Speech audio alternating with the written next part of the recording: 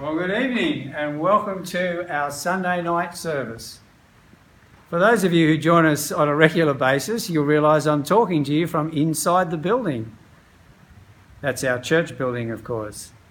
And what you might see as the camera pans around is that there's a whole lot of activity been happening whilst we haven't been able to gather together in a physical sense. So, as we anticipate a relaxing of restrictions and can see for the first time the possibility of being able to gather together again, how good will it be to join together and into a freshly painted building? For those of you who may not know me, my name's Rob Ryan and I'm a regular here at the Sunday night service. I'm also part of a Connect group, a group of guys that meets with Mark Reeves on a Wednesday night. And Peter's invited some of the Connect groups who may want to help out running the Sunday night services. So I'm service leader tonight, and later on you'll hear some other members of the Connect group contribute with things like the Bible reading, the prayers, and I think we've got a testimony as well. Later tonight we're going to hear from our senior minister, John Thorpe, as he unpacks the Bible passage. We are continuing in our series in 1 Peter.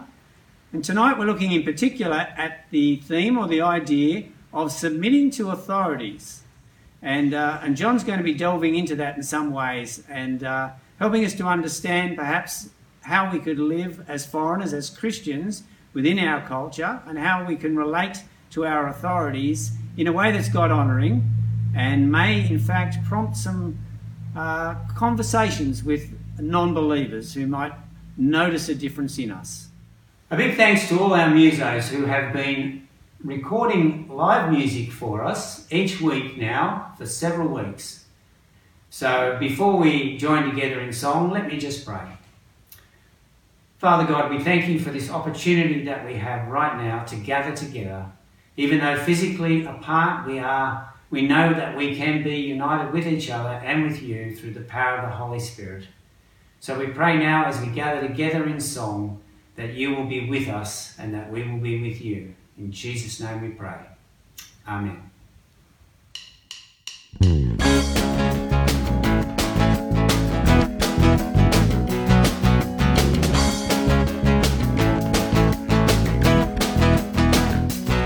belong to the day that is to come, when the night falls away and our Saviour will return.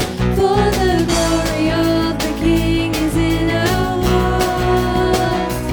On that day we will be seen for what we are. We belong to the day. Let us journey in the light. Put on faith, put on love as our armor for the fight, and the promise of salvation in our eyes. On that day the proud will fall, the faithful rise. Strong is a mighty rock, our refuge in the coming wrath.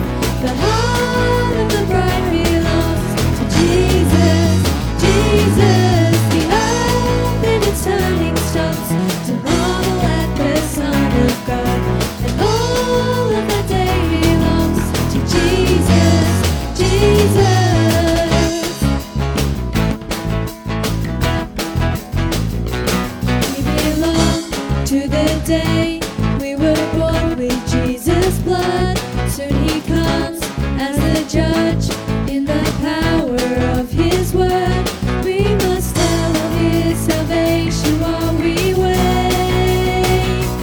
For the day when Jesus comes will be too late.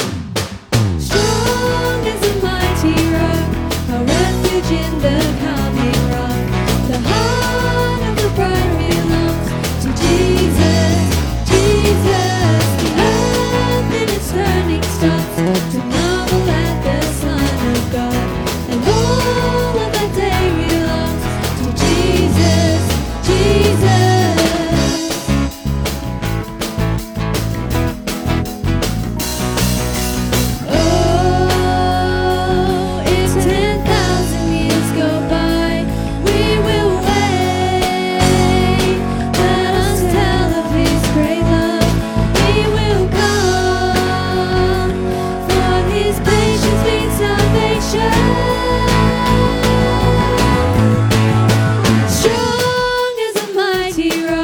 our refuge in the coming wrath. The heart of the bride belongs to Jesus, Jesus. The earth in its turning stops to marvel at the Son of God, and all of that day belongs to Jesus, Jesus.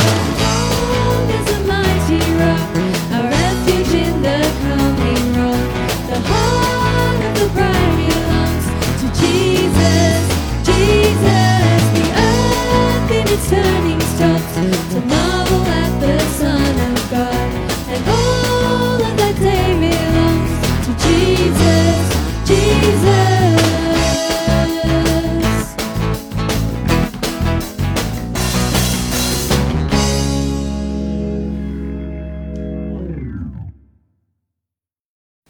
Hi, my name's Chuck.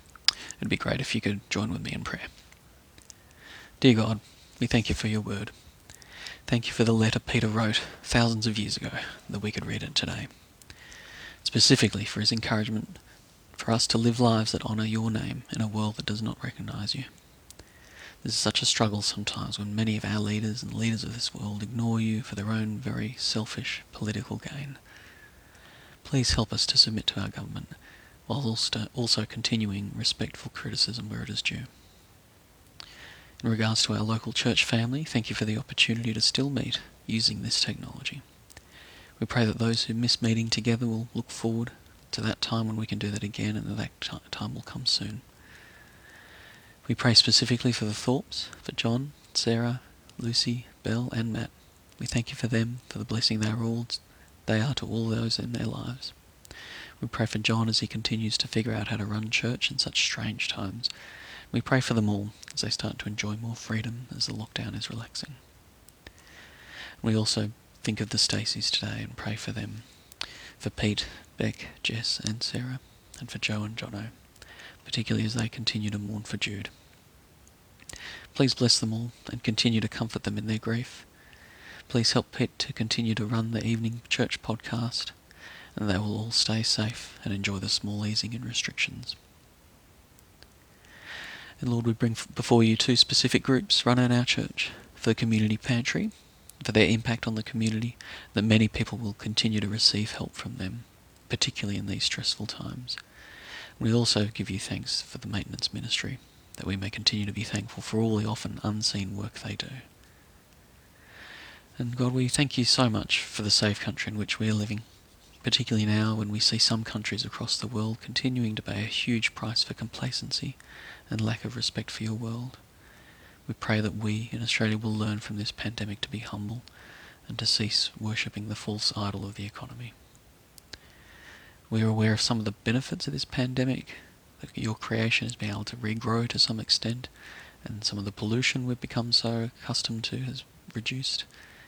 We also pray not only for those who are affected directly by the virus, in illness and in death sometimes, and their families. We also pray for those who have lost jobs, or those who are in the process of losing them. We thank you for those plans to assist those people who are losing jobs, but we also are mindful of those who might slip through the cracks, and that they will be adequately cared for. We also pray for those who are suffering emotionally, financially and physically from an increase in domestic violence. We pray for those who are perpetrating that violence, that they will step forward and ask for help. And God, we think of Ian Renitz and his role as hospital chaplain, that you'll help him and his team to engage with people whilst maintaining a social distance. Please help them to help those who are struggling with illnesses in hospitals and their families, particularly as visitors are so heavily restricted nowadays. And finally, we thank you for our brothers and sisters down the road in Gerringong Anglican Church. We pray particularly for the staff, Steve Layson, John Clare and Kaz Morton. Please bless them all, keep them safe, as well as the rest of their church, and that they will be able to continue to meet using platforms such as these. We bring all these to you in your Son's name, Jesus. Amen. 1 Peter 2 verses 11 to 17. Dear friends, I urge you as foreigners and exiles to abstain from sinful desires which wage war against your soul. Live such good lives amongst the pagans that though they accuse you of doing wrong, they may see your good deeds and glorify God on the day he visits us. Submit yourselves for the Lord's sake to every human authority, whether to the emperor as the supreme authority, or to governors who are sent by him to punish those who do wrong and to commend those who do right. For it is God's will that by doing good you should silence the ignorant talk of foolish people. Live as free people, but do not use your freedom as a cover-up for evil. Live as God's slaves. Show proper respect to everyone. Love the family of believers. Fear God. Honour the emperor. Hi, my name is John Thorpe. I'm the minister here at Shell Harbour City Anglican. And let me pray as we get into this passage from 1 Peter. Dear Lord, your word is a lamp to our feet and a light to our path. I pray that I might speak to it clearly and apply it faithfully as we seek to live honouring you. Amen. People often talk about the rise of individualism in our culture. And individualism is where we make life all about me. It's about my self-esteem, my self-worth, my happiness. And one of the dangers of individualism is we lose a sense of perspective about how our actions and how our behaviour impacts others. We certainly see how they impact us. If someone walks into the room and they're a bit grumpy or a bit Eeyore, then we can see how that impacts our mood. And certainly at work, with our boss, if we see them cutting corners and if they're willing to bend the truth to seal the deal, then we feel that it's acceptable for us to do the same thing. And often in our culture, right and wrong is defined less in terms of a moral absolute and more in terms of consequences. What's the outcome? And if I'm happy with the outcome, then that is acceptable. And certainly we're happy to be generous, but we're generous on our terms. And we're always starting with, well, how does this impact me? And then maybe, how might I do good for others? But as Christians, we are called to think and to live differently. We're called to look at the world through a lens that God has given us, where we ask, well, how does my behaviour impact others? How do I point people to the goodness of God? And so in any given situation, we need to ask questions like, how do my actions impact my relationship with God? How do my actions bring honour or dishonour to God for those who are observing me? And how do my actions make being a Christian either more or less compelling as people see how I live? And contrary to popular opinion, it starts with recognising that we are not at the centre of the galaxy. So we are not the sun. God is the sun. He's at the centre of everything. But we're not even like, that beautiful planet we call Earth. God reserves that for someone else. As Christians, we're a little bit more like the moon. No one gives a lot of glory to the moon, but it certainly has a significant influence and impact on our planet, and it reflects the light in darkness. So it's not about me first, it's not even about me second. It's about me third. So far in this letter, Paul has focused on who we are as Christians. So we are chosen by God with a secure future and a present living hope. And we have all of that through the death and the resurrection of Jesus. And if you're wondering, why do Christians always come back to the cross and the resurrection? It's because at the cross, Jesus pays the price for our sin, and the resurrection is the proof that that price has actually been paid. But it also allows us to look forward to the future, that as Christ has been risen, so we look forward to also rising again. And so right now that gives us an inexpressible and glorious joy. And like anything that gives us joy, we want to share it. And so in the words of verse 9 from last week, that you may declare the praises of him who called you out of darkness into this wonderful light. And that really marks a transition in this letter for Peter. So far he's talked a lot about who we are in Christ. And now he moves to talk about how we should live in the world and how we should live as Christ's ambassadors and how our behaviour impacts our relationship with God, but it also impacts our relationship with other people and, more significantly, their relationship with God. And so the passage we're looking at today is part of a bigger unit. The first couple of verses work as an introduction, and then it goes on to talk about what does it look like to submit in the world. And today we're just going to look at one area of submission, which is how do we submit to those who have responsibility and authority over us in society. And so we start at verse 11. Dear friends, I urge you as foreigners and exiles to abstain from sinful desires which wage war against your soul. These Christians are not literally foreigners and exiles, but they certainly do stand out as different. Their belief in God, their values, how they participate in society, all sets them apart. And part of being different means turning away from sinful desires that previously would have just been considered socially normal. And as we read the whole letter, we get a sense of perhaps what those sinful desires are. And so earlier in the letter, in chapter 2, we read, therefore rid yourself of all malice and all deceit, hypocrisy, envy, and slander of every kind. And then a little bit later in chapter 4, we'll read, for you have spent enough time in the past doing what pagans choose to do, living in debauchery, lust, drunkenness, orgies, carousing, and detestable idolatry. So sinful desires are a combination of attitudes, like malice and envy and lust, but also behaviours, like deceit and drunkenness and orgies. We see sex as a moral issue, and that partly reflects our cultural heritage. But back then in the ancient world, in the Greco-Roman world, there are very few limits around sexual behaviour, and particularly for men. And so for Christians living in this world and living with these sorts of sexual values around them, you can imagine just how difficult it was to turn their back on that former way of life.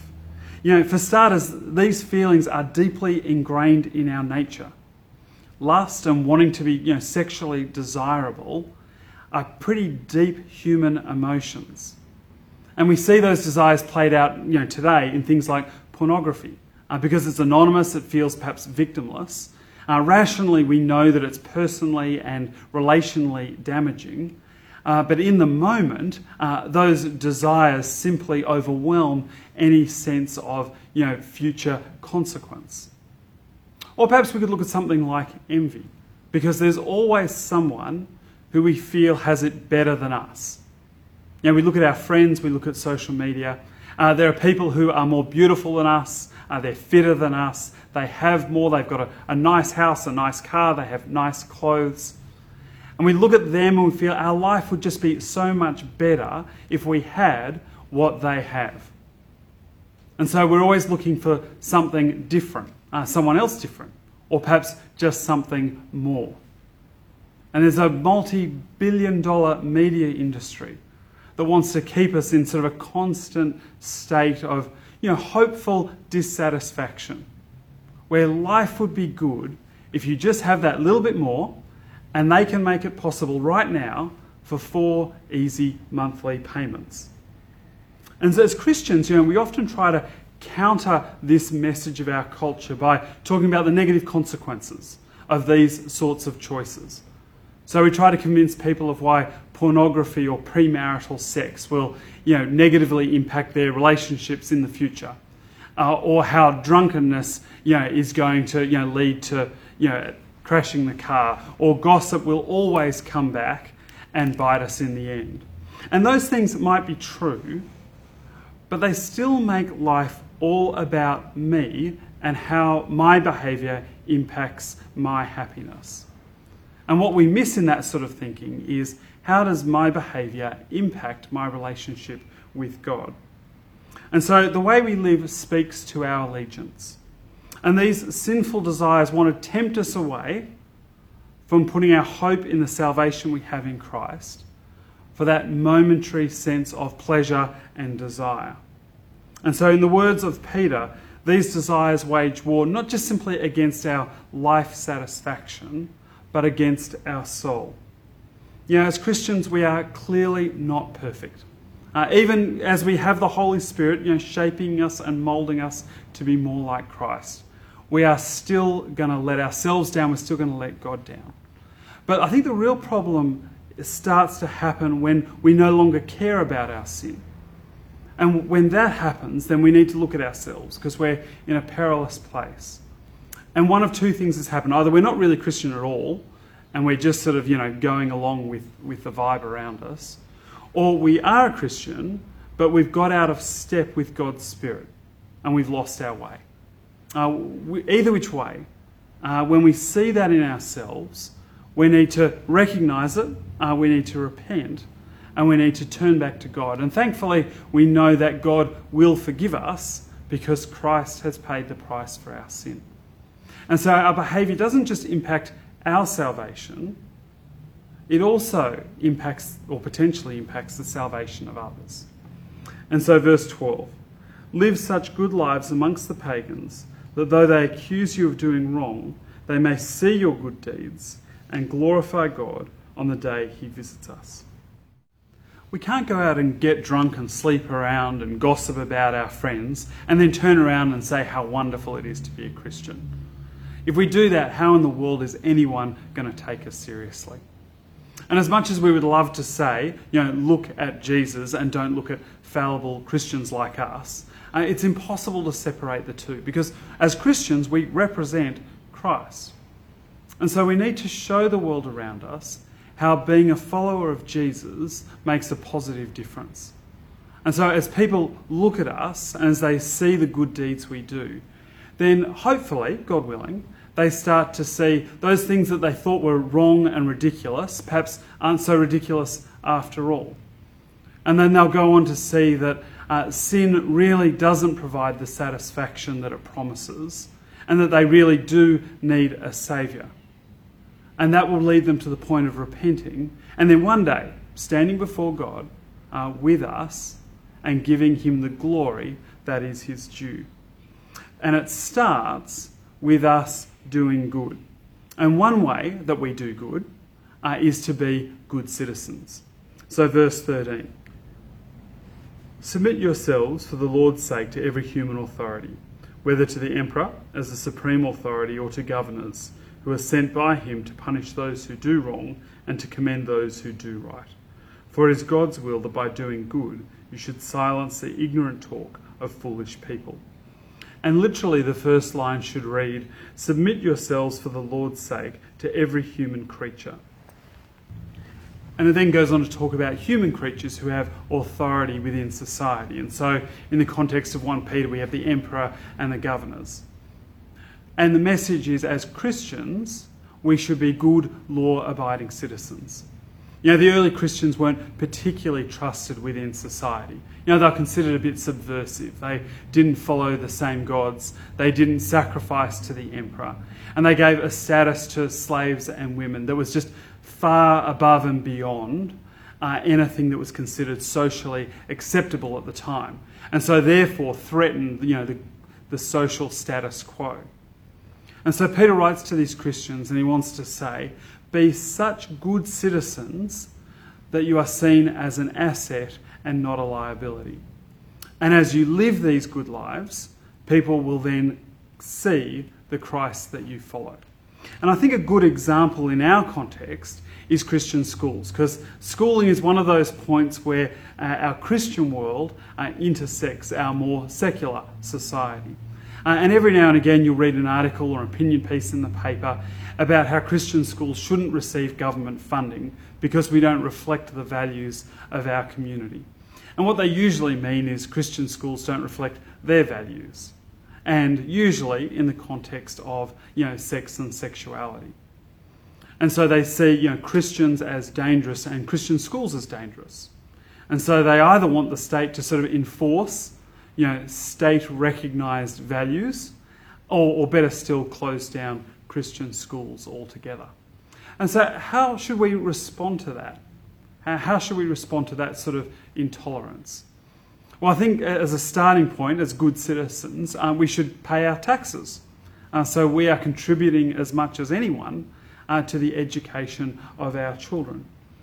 I think secondly, we want to show people how our faith contributes positively to education.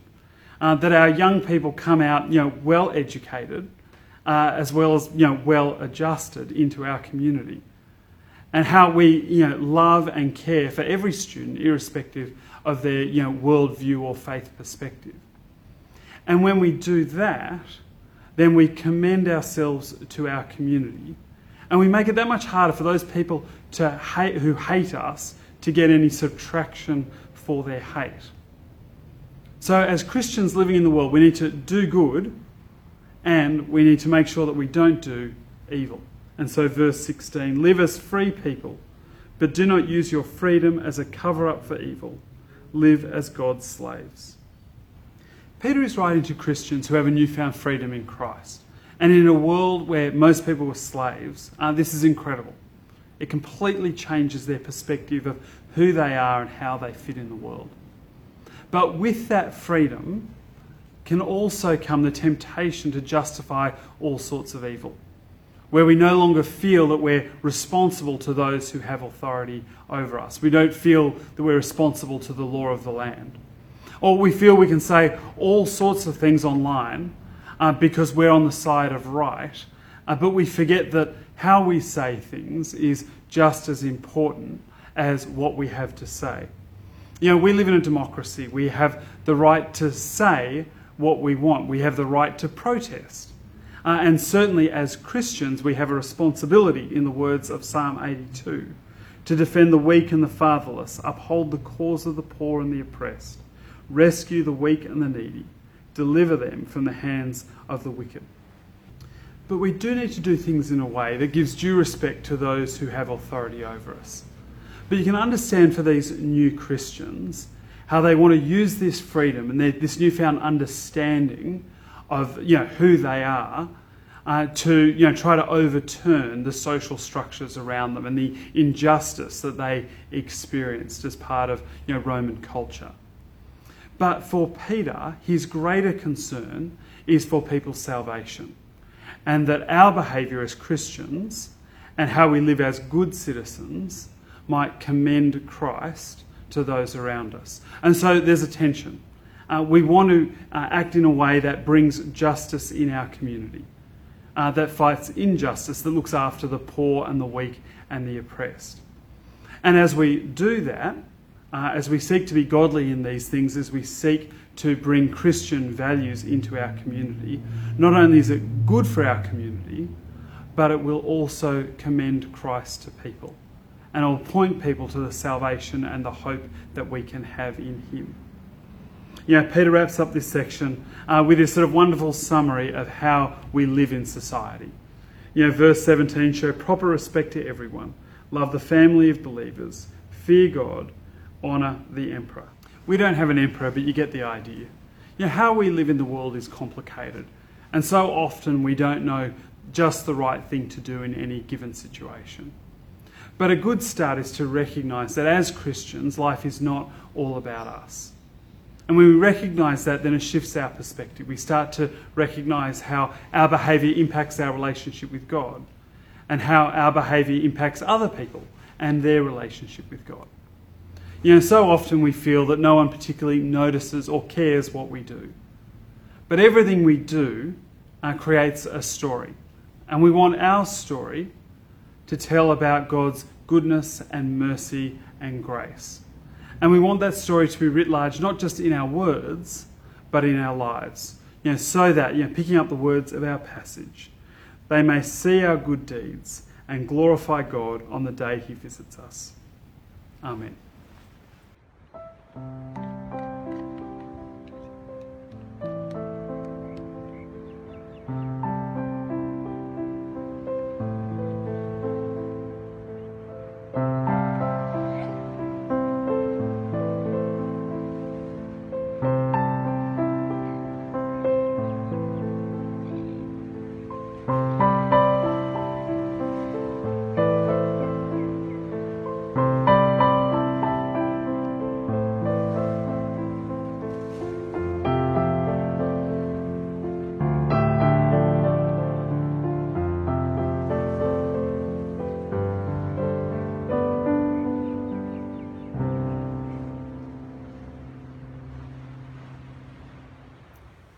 We're going to hear now from one of the other blokes in my Connect group, our Connect group, Steve Jessup, who's going to share with us his testimony, his story about how he came to know Jesus, about how his life was changed forever.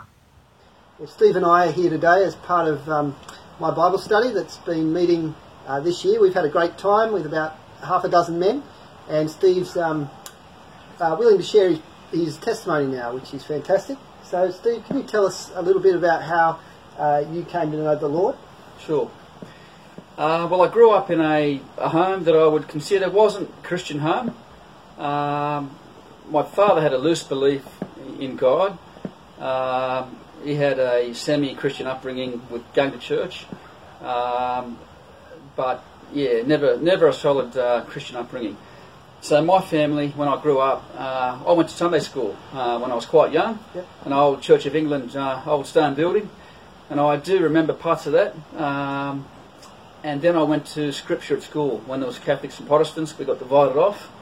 I went off to Protestant Scripture Right. classes, and that would be the foundation of my Christian learning when I was young.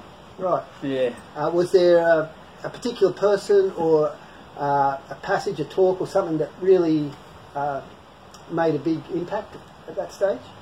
I was 4 years old. I got run over by a tractor, as you do. And I come back to school half a year later. It rang my leg over, and I was all right. And she said, "Look, God's got a reason for you to live," and that really hit me. Yeah. It really impacted me. I remember moments in my life when I would have faith and pray. I remember teaching my brother. We shared the same room. We had bunks, and we would say the Lord's Prayer every night. And I remember praying at night in bed. And I remember in times of crisis, I was in a cyclone once down the snow, and it was throwing caravans, ripping them out of the ground. It was crazy. I remember we got moved into a car because it was the safest place at the time, and I remember praying. Mm-hmm. Yeah. Yeah. And my dad said, "Oh, what are you doing?" I said, "I'm praying." He said, "Oh, good. Pray for us." You know?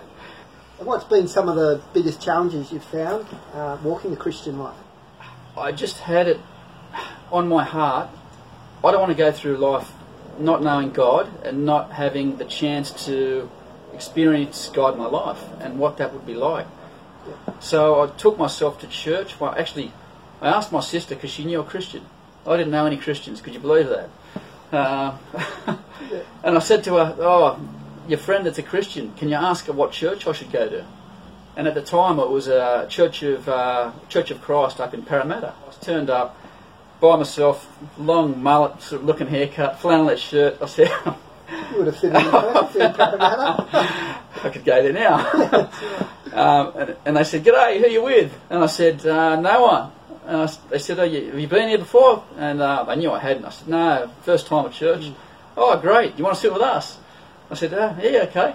And we sat down the front. Right. Oh, great. I started going to Bible study, and I found Bible studies where I grew the most. I was just blown out at the Christians I had met that I didn't even know existed in the world. And I literally thought, what a bunch of nice people that I had no contact with. Well, thanks, Steve, for joining us today and being willing to share your testimony with us. I've been really encouraged. I'm sure we all have as well. So as we finish our time together tonight, and we will have the opportunity to reflect on what John has shared, we can also look forward, perhaps now more than ever, to the prospect of being able to meet together again, not just spiritually but physically in this place. As we've heard in the news this week about the lifting of restrictions and the small signs about how we will soon be able to return to normality, I know myself how much I look forward to being together with everyone in this place and to hear our senior minister, John Thorpe, say those words, "How good is it to be together?" So as we finish our time together tonight with that hope and that desire to be together again in a physical sense, I might just close in prayer. Father God, we thank you for the time that we've had together tonight, bonded together spiritually as we have spent time in your word and heard it explained to us. We pray now that as we leave this place, that we will be challenged by what John has shared, and that we will be seeking to be different this week as we reflect on how we will respond to authority in our lives this week. In Jesus' name we pray. Good evening, and I look forward to seeing you all again next week.